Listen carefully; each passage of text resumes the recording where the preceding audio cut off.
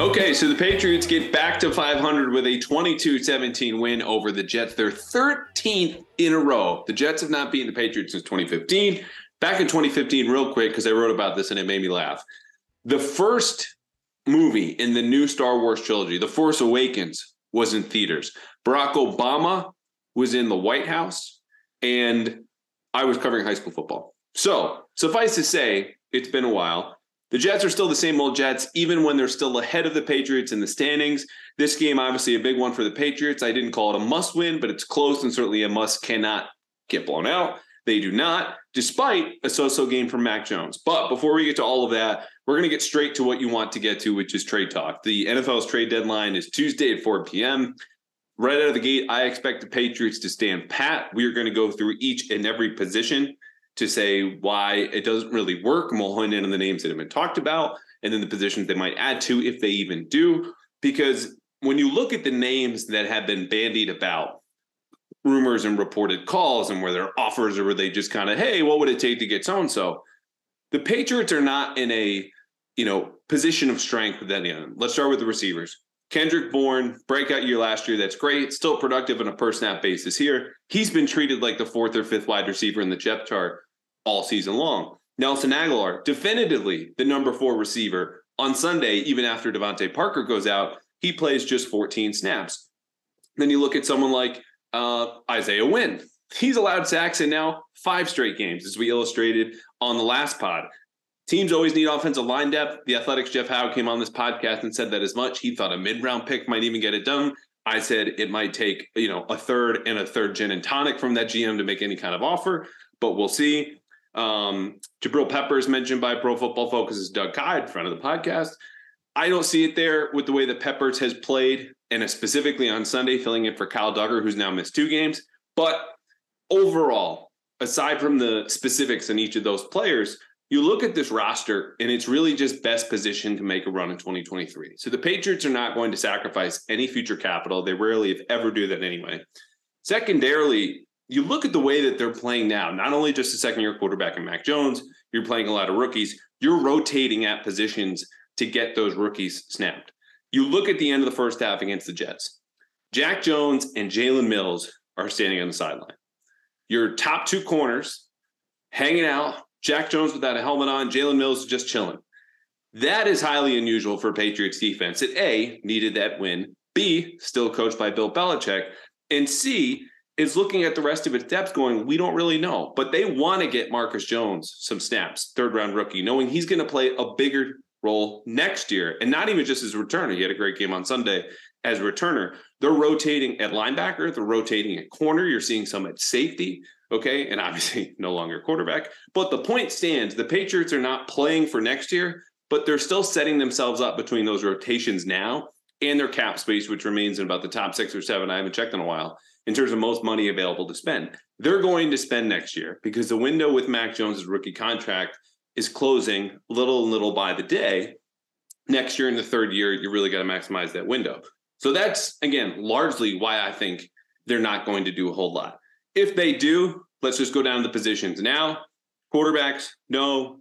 Running backs, we got the top 10 in the league, Damian Harris from Ramondre Stevenson.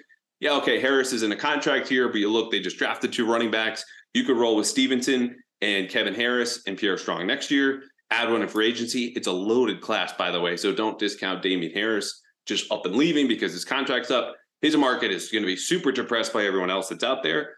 You could land one in free agency or draft a rookie. If they get blown away by an offer for Damian Harris by some team that is somehow still in the year 2022 of our Lord, investing in running backs, go ahead. But the 49ers, who probably lead that list, just got Christian McCaffrey. On to receiver, we just talked about it. You're not selling from a position of strength with Aguilar and Bourne. Their numbers are down. You do have a logjam there, though, with Tyquan Thornton, who we can tell they really want to play. And I think you want him to play, and I want him to play. We want to see a kid who's got legitimate 4.2 speed get out there in the field and open up this pass offense. So if he's going to play, Jacoby Myers is going to play, and Devontae Parker, so long as he doesn't sprain his knee in the first play and sit for the rest of the game, is going to play. you've got to shift, and they could rotate, like we just talked about, the way they're already kind of planning and positioning themselves for the future. But that really only serves Tyquan Thornton, who's pretty much carved out a full-time role anyway when you look at his snap counts against the Jets. So, yes, it could be Aguilar, whose contract is a little prohibitive and I think wouldn't fetch anything more than a seventh. Even then, you're probably haggling, over price and how much of the salary stays with the Patriots and how much they're willing to eat. But then it kind of defeats the point of shipping him off because ultimately, just mentioned Parker got hurt. Devontae Parker's going to get hurt. That's what he does. Tyquan Thornton already missed time. Kendrick Bourne just got back from turf toe. Okay, all of these guys are going to cycle in and out. The Patriots have good depth at receiver, but it's still not that good where you can just ship these guys out. But of course, it's a possibility. Tight end, no, totally financially prohibitive. These guys are locked in for 2023 at least. And again, you're also selling low. Hunter Henry, 1 catch for 22 yards. That was, a big deal on Sunday. That shouldn't be a big deal for a player of his caliber. Offensive tackle. Okay, this is going to take a minute. I mentioned Wynn, a sack allowed in 5 straight games. He's now been benched for Marcus Cannon, who started against the Jets. Isaiah Wynn rotates. They've been rotating. His first pass blocking snap, he gets dropped right into Mac Jones's lap. 5th sack allowed in 5 straight games. The thing is, though, he then comes back in, and for a little bit of right tackle when Marcus Cannon was bumped out as a jumbo tight end, but also to left guard because holy hell was Cole Strange bad on Sunday. And it's interesting because Wynn told us after the game that he had practiced at guard. He wouldn't offer much else because that's not what Isaiah Wynn's doing in any sort of capacity, which is prerogative. You don't have to talk to media. He's been curt, to put it kindly, dating back to the spring. Won't say he's happy in New England, just says, I'm here. But if the Patriots are confident enough to move him, of course, to right tackle, let's just say that's not working out. Then all the way back to left guard, okay, is that a player you really want to give up, knowing Marcus Cannon's well on the wrong side of 30, was out of football until you signed him in September, and also just gave up 5 pressures, and you go, okay, Yanni Kajus, why don't they just keep him and start him? Has Yanni Kajus shown you much in 3.5 years of being on the Patriots roster? Because it's been 3.5 years that you feel good about starting him at right tackle. I wouldn't. This is a case in a worse version of the receiver scenario where you just go, we're better with strengths and numbers. You don't love any of the particular options, whether it's Aguilar stepping in as a third receiver or sometimes Tyquan Thornton's going to be invisible. Same with Devontae Parker. But you like having options. I think it would be roster management malpractice if you were to give up Isaiah Wynn for anything less, frankly, than a third, and just count on Marcus Cannon, Yanni Kajus to carry you into what's going to be, according to Pro Football Focus, the hardest schedule against opposing defenses the rest of the way, and the 3rd hardest schedule against opposing offenses. Because, look, Mac Jones is already spooked. He's already getting sacked, clobbered, 6 sacks against the Jets. You need to firm up that offensive line, whatever combination that might be, and we'll get to a potential combination moving on. Bottom line, I wouldn't do the deal. I don't think they're in a position to do that. You don't sell off an offensive tackle, even though every single team wants one, for a high pick when he's given up a sack in 5 straight games. Offensive guard, no. On when who's playing great. Strange is a rookie. Ferentz is your backup. David Andrews is your center and captain. No. Ferentz is backup. Moving on to defense. Defensive tackle. This is a maybe for me, but not in any sort of grand way. Like Christian Barmore misses the last couple of games, and they feel it against Chicago, less so against the Jets when they're getting after Zach Wilson at 40% of his snaps. The only thing I would look at is maybe a rotational run stuffer, and that's just because, A, the cost is going to be low. You're talking, again, conditional late-round pick. But Carl Davis just played 6 snaps against the Jets. And you go, okay, well, it was just against the Jets. He'll play more in other games. He did against the Bears. They played a ton of base defense. He was out there a lot. I think it was close to 24 snaps. The difference is he's not going to play that much, or any player in that role is not going to play a whole lot versus the likes of Buffalo or Miami. Teams you need to get upfield and get an interior pass rush. He's going to be in there when Don Gottschall needs to kick out the defensive end because you're in a 3-4 front, and he can take on the nose of a 320-pound player. I think Carl Davis is fine for a player who's somewhere between the 48th and 53rd on your roster. And the Patriots have bolstered that before adding defensive tackles. You go back to the years, even at the trade deadline, Isaac Sapuaga comes to mind. Jeff, I think, mentioned them about a week ago on the pod. But the point is, if you have Barmore back, you've got Lawrence Guy, Devon Gottschall, Christian Barmore. I think Carl Davis is your fourth defensive tackle. Unless you're going to release Carl Davis, I just don't think it's going to happen. You look at the edge, this is going to be where the cost is prohibitive. You're not selling from a point of weakness. But Robert Quinn just went for a fourth, and he had the last year of his contract chopped off by the Eagles. We're happy to have him because that's a move that you make when you're a buyer, where you're a contender, when you're looking to push yourself over the edge. The Patriots have just run down several positions. You're like, yeah, this is fine. Like, this is okay. They're good. They're solid. They're not in a position to really sell off or do anything with. And so I just don't think it's ever going to come to that.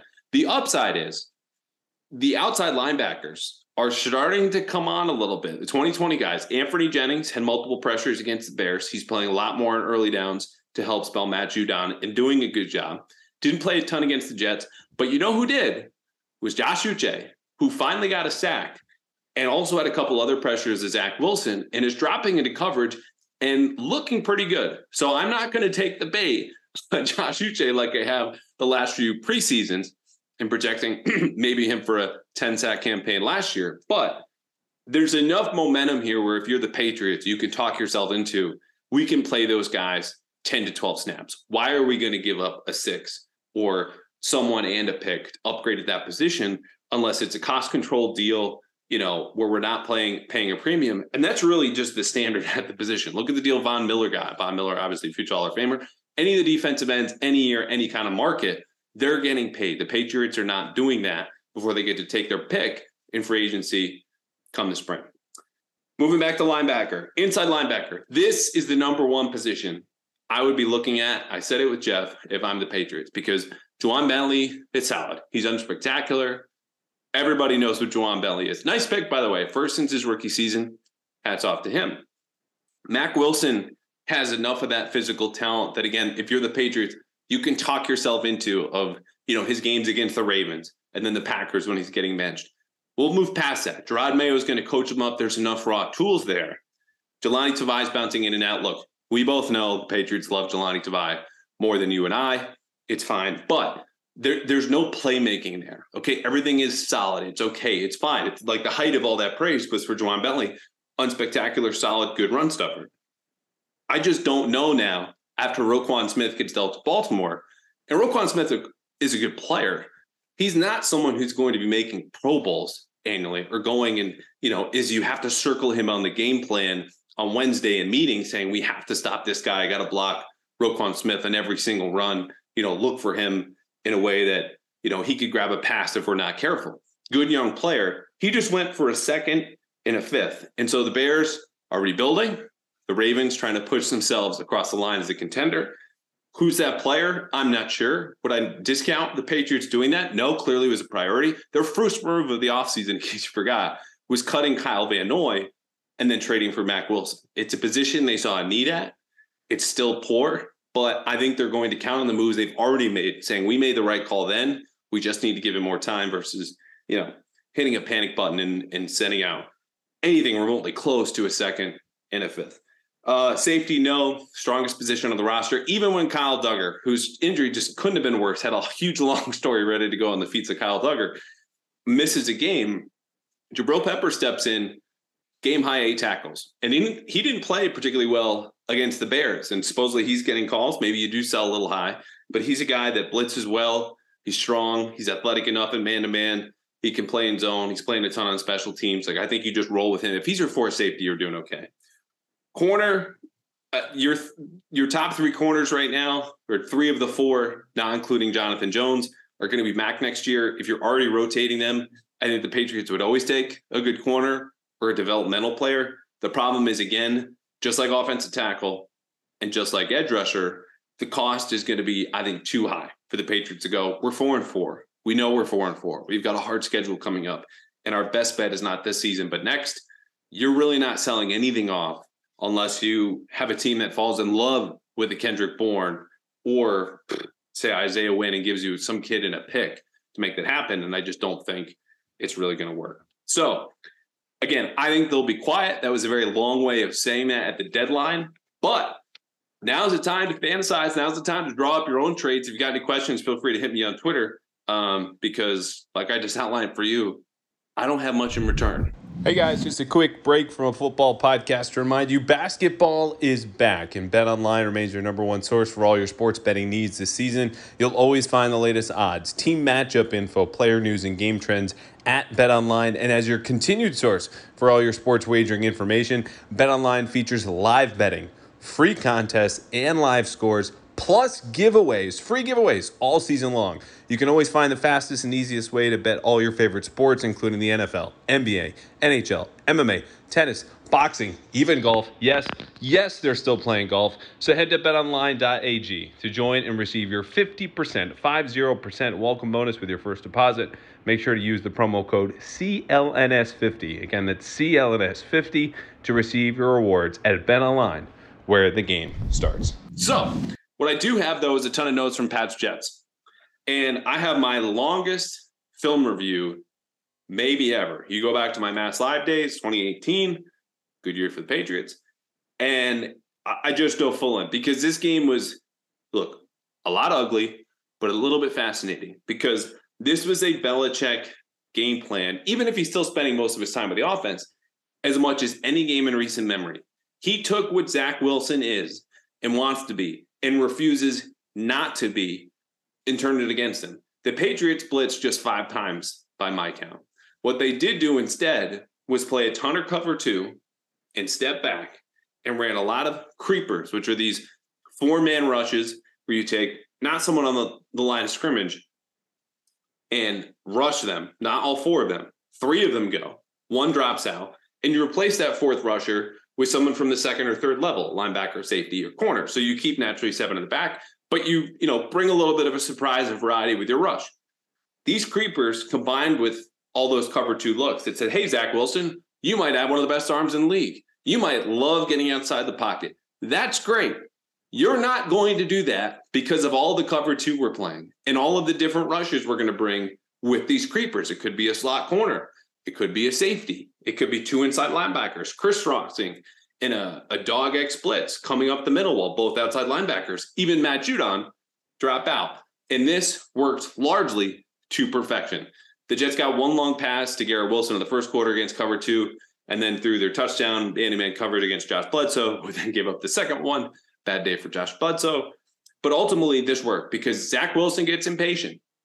He loves his arm. He loves showing it off. And ultimately, when he gets frustrated, he'll throw his first interception against a creeper and with cover 2 behind it, right to Juwan Bentley. And then, frustrated that he has to keep throwing balls away because there are so many guys in coverage, and yet the Patriots are getting to him with their pass rush, he'll throw it lazily in front of the sideline, just inside the marker enough for Devin McCourty to grab it. And then a little later, he'll throw a ball way downfield because I'm Zach Wilson and I can make this throw. No one else can. He'll watch me go. And that'll find Devin McCourty too. And so the Patriots just waited. They waited him out and he self-destructed while Mac Jones, I promise we'll get to in a bit, distributed. He played point guard in a very flawed way, but was a game that helped the Patriots avoid losing more than Zach Wilson steered the Jets straight into loser avenue. Okay, so the Patriots defense, the good from this game. They got a ton of pressure without blitzing, 38% pressure rate, excellent. Lots of different creepers, like you mentioned, cover 2. And you look at some of those rushes, Matt Judon 5 pressures, Dietrich Wise 4 pressures. Like this was a bad offensive line, and they took advantage. Offensively, woo! If you've been listening to your podcast, you know Ramondre Stevenson is coming and probably has arrived at this point because this dude had 71 yards rushing, okay? And he had 83 yards rushing after contact. So the Jets, whose defense played well, probably just as good as the Patriots, forced the Patriots into negative plays on 1 out of every 5 snaps. And it would have been more had it not been for Stevenson, who's getting contacted in the backfield behind the line of scrimmage and turning those negative runs into 12-plus yards downfield. Again, that's 71 yards total rushing. But from the moment he got contacted, he gained 83 yards total. That's a guy who's creating on his own, despite a terrible performance from the offensive line, and is a guy that you can ride, which the Patriots did, because Stevenson and Jacoby Myers against the Jets counted for more than 70% of the offense. If there was a middle category, we put Jacoby Myers in there. Because look, he led the team in receptions. He had the touchdown. He's Mr. Reliable, but he was also at fault on the interception, which Mac Jones looks like he's throwing to the Jets. It has Jets money line, and there goes a pick six, and it's 17-3. And holy hell, the Patriots season lost. Jacoby Myers running an option route. On those routes, he's supposed to run away from the leverage of the defender. He went straight up, went left into open space, and then suddenly stopped and curled around behind him. Mac Jones is looking at Jacoby Myers going, oh, great, he's going left. And he threw in that direction. Instead, the only player in that area was Jets corner Michael Carter. So that's on Jacoby Myers, who otherwise produced. If you want to see how they scored that touchdown, it was a cool little design. Put it on my Twitter. On to the bad, offensive line. You knew this was coming. 20% of your offensive plays go backwards. That's 1 out of every 5 plays. You just have a timer go off, and you just say, hey, you know what, time to take a knee. Because that's exactly what happened. You had Cole Strange getting benched, 2 holding penalties, a sack, a run stuff, and a hurry allowed. Marcus Cannon, 5 hurries allowed. Isaiah Wynn, another sack. Drink. James Ferentz, sack allowed. He played actually okay. Michael Wenu, 2 run stuffs. Trent Brown, God bless him, clean sheet. The bad also, I would just say the reliance on Myers and Stevenson. We're not going to stay here because, again, Stevenson was outstanding. Myers was his usual self, save for a couple critical situations. But you need more. Kendrick Bourne. You need more Hunter Henry. You need more Tyquan Thornton. Even though the Jets played a ton of 2 high defenses, they're going to keep a lid on a lot of his different routes. And you'll notice the one catch that he did get was a comeback route. 3rd quarter, first drive, 11 yards, because they're afraid of his speed. I'd look for a lot more of that, because all it really is just a deeper version of the out route, which Mac Jones threw more of those maybe than any other NFL quarterback in history last year as a rookie. It was a go-to play. Quick timing route, boom, step, throw, wait another beat, let this kid with 4.2 speed fly up the field, stop at a dime, come back. That's going to be there a whole lot the rest of the season. Okay, now on Mac. Look, it's hard to play quarterback when your best receiver on 4th down is not running a route, which is what happened on the failed 4th down right before he throws his pick six that gets negated. It's hard to play quarterback when that receiver then again, as I mentioned, is running the wrong route. At least it's a route this time on that play, and you have a pick six. And it's hard to play quarterback when you're getting pressured 35% of the time and sacked 6 times. That said, Mac Jones did not play well. He played better, certainly, than what we saw against the Bears in a teeny tiny sample. But a teeny tiny sample is really the problem here, because yes, it's true. It looks like Mac Jones has regressed, and you could pull up a ton of numbers. You could go big picture in terms of completion percentage or his yards per attempt, or you get more into the weeds, completion percentage over expected, or his numbers off play action, or what's his time on passes where he's holding onto the ball 2.5 seconds or later. My response would be, I still don't care a whole lot yet, because there is so much noise in those numbers, meaning that there's interference from the likes of bad offensive line play, or Matt Patricia learning on the fly as a play caller weeks 1 through 3, and then growing up a whole lot weeks 4 through 6, and his high ankle sprain, which clearly affected him against the Bears. So if you want to go out and declare Mac Jones has regressed, he's worse this year, he's proven he's not a franchise quarterback, I'm not going to try to stop you. Look, if I did that, I'd be wasting all of my time on Twitter and other different places. I'm just saying this game against the Colts for me, after he played so-so, not great, so-so against the Jets, is going to be much more telling, because this is a simple defense where he'll be able to have easy access throws if all the fundamentals and the timing and the communication are on point. And this is a defense the Patriots know how to carve up, because this is a cover 3 defense by Gus Bradley. Okay. And if you know anything about the Patriots and how they face certain coaches and schemes and systems, they carve up this cover 3 system. Now, the question, of course, will be the offensive line play, but that's really the big confounding variable here, because it's hard to evaluate a quarterback who's just either afraid or has a real right to be afraid from all this pressure. That being said, with all the different variables and interference and noise, the one constant this year with Mac, offense changing coaches, etc., has been his play under pressure. It has been horrendous. Okay.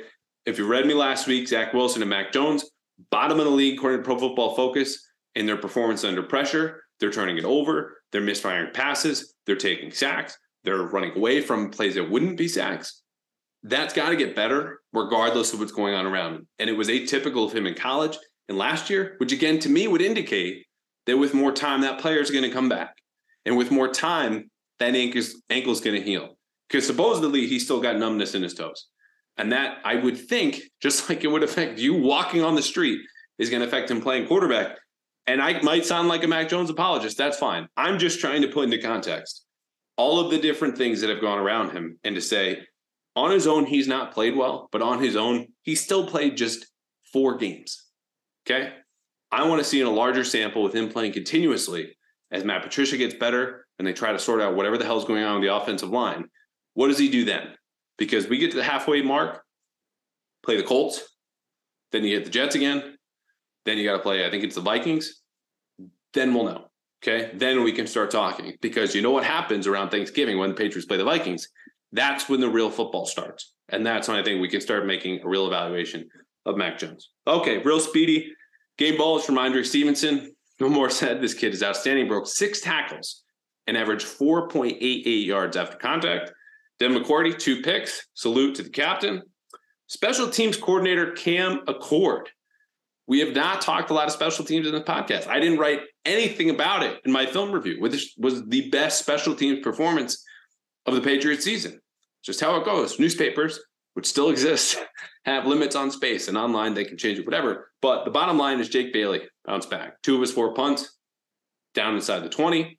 Great touchbacks. The Jets didn't start a drive outside their 25, I think either until late or maybe all game. So that means your coverage units are playing well. Your punt team, your punter's playing well. Kickoffs are going well. Oh, and Nick Folk, 4th game ball. Nick Folk, 5 for 5. Not just 5 for 5 today, 5 for 5 for the second time this season. So that is special teams all the way around. Game ball goes to Cam Accord.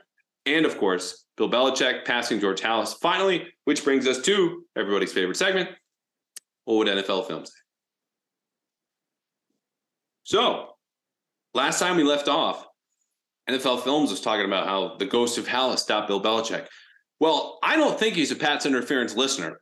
But that is exactly what Robert Kraft had to say in the locker room. If you saw the video the Patriots produced after their win over the Jets, and he's handing out a game ball to Belichick and takes this kind of like whining monologue in front of the team that might sap the energy out of the room for just a little bit.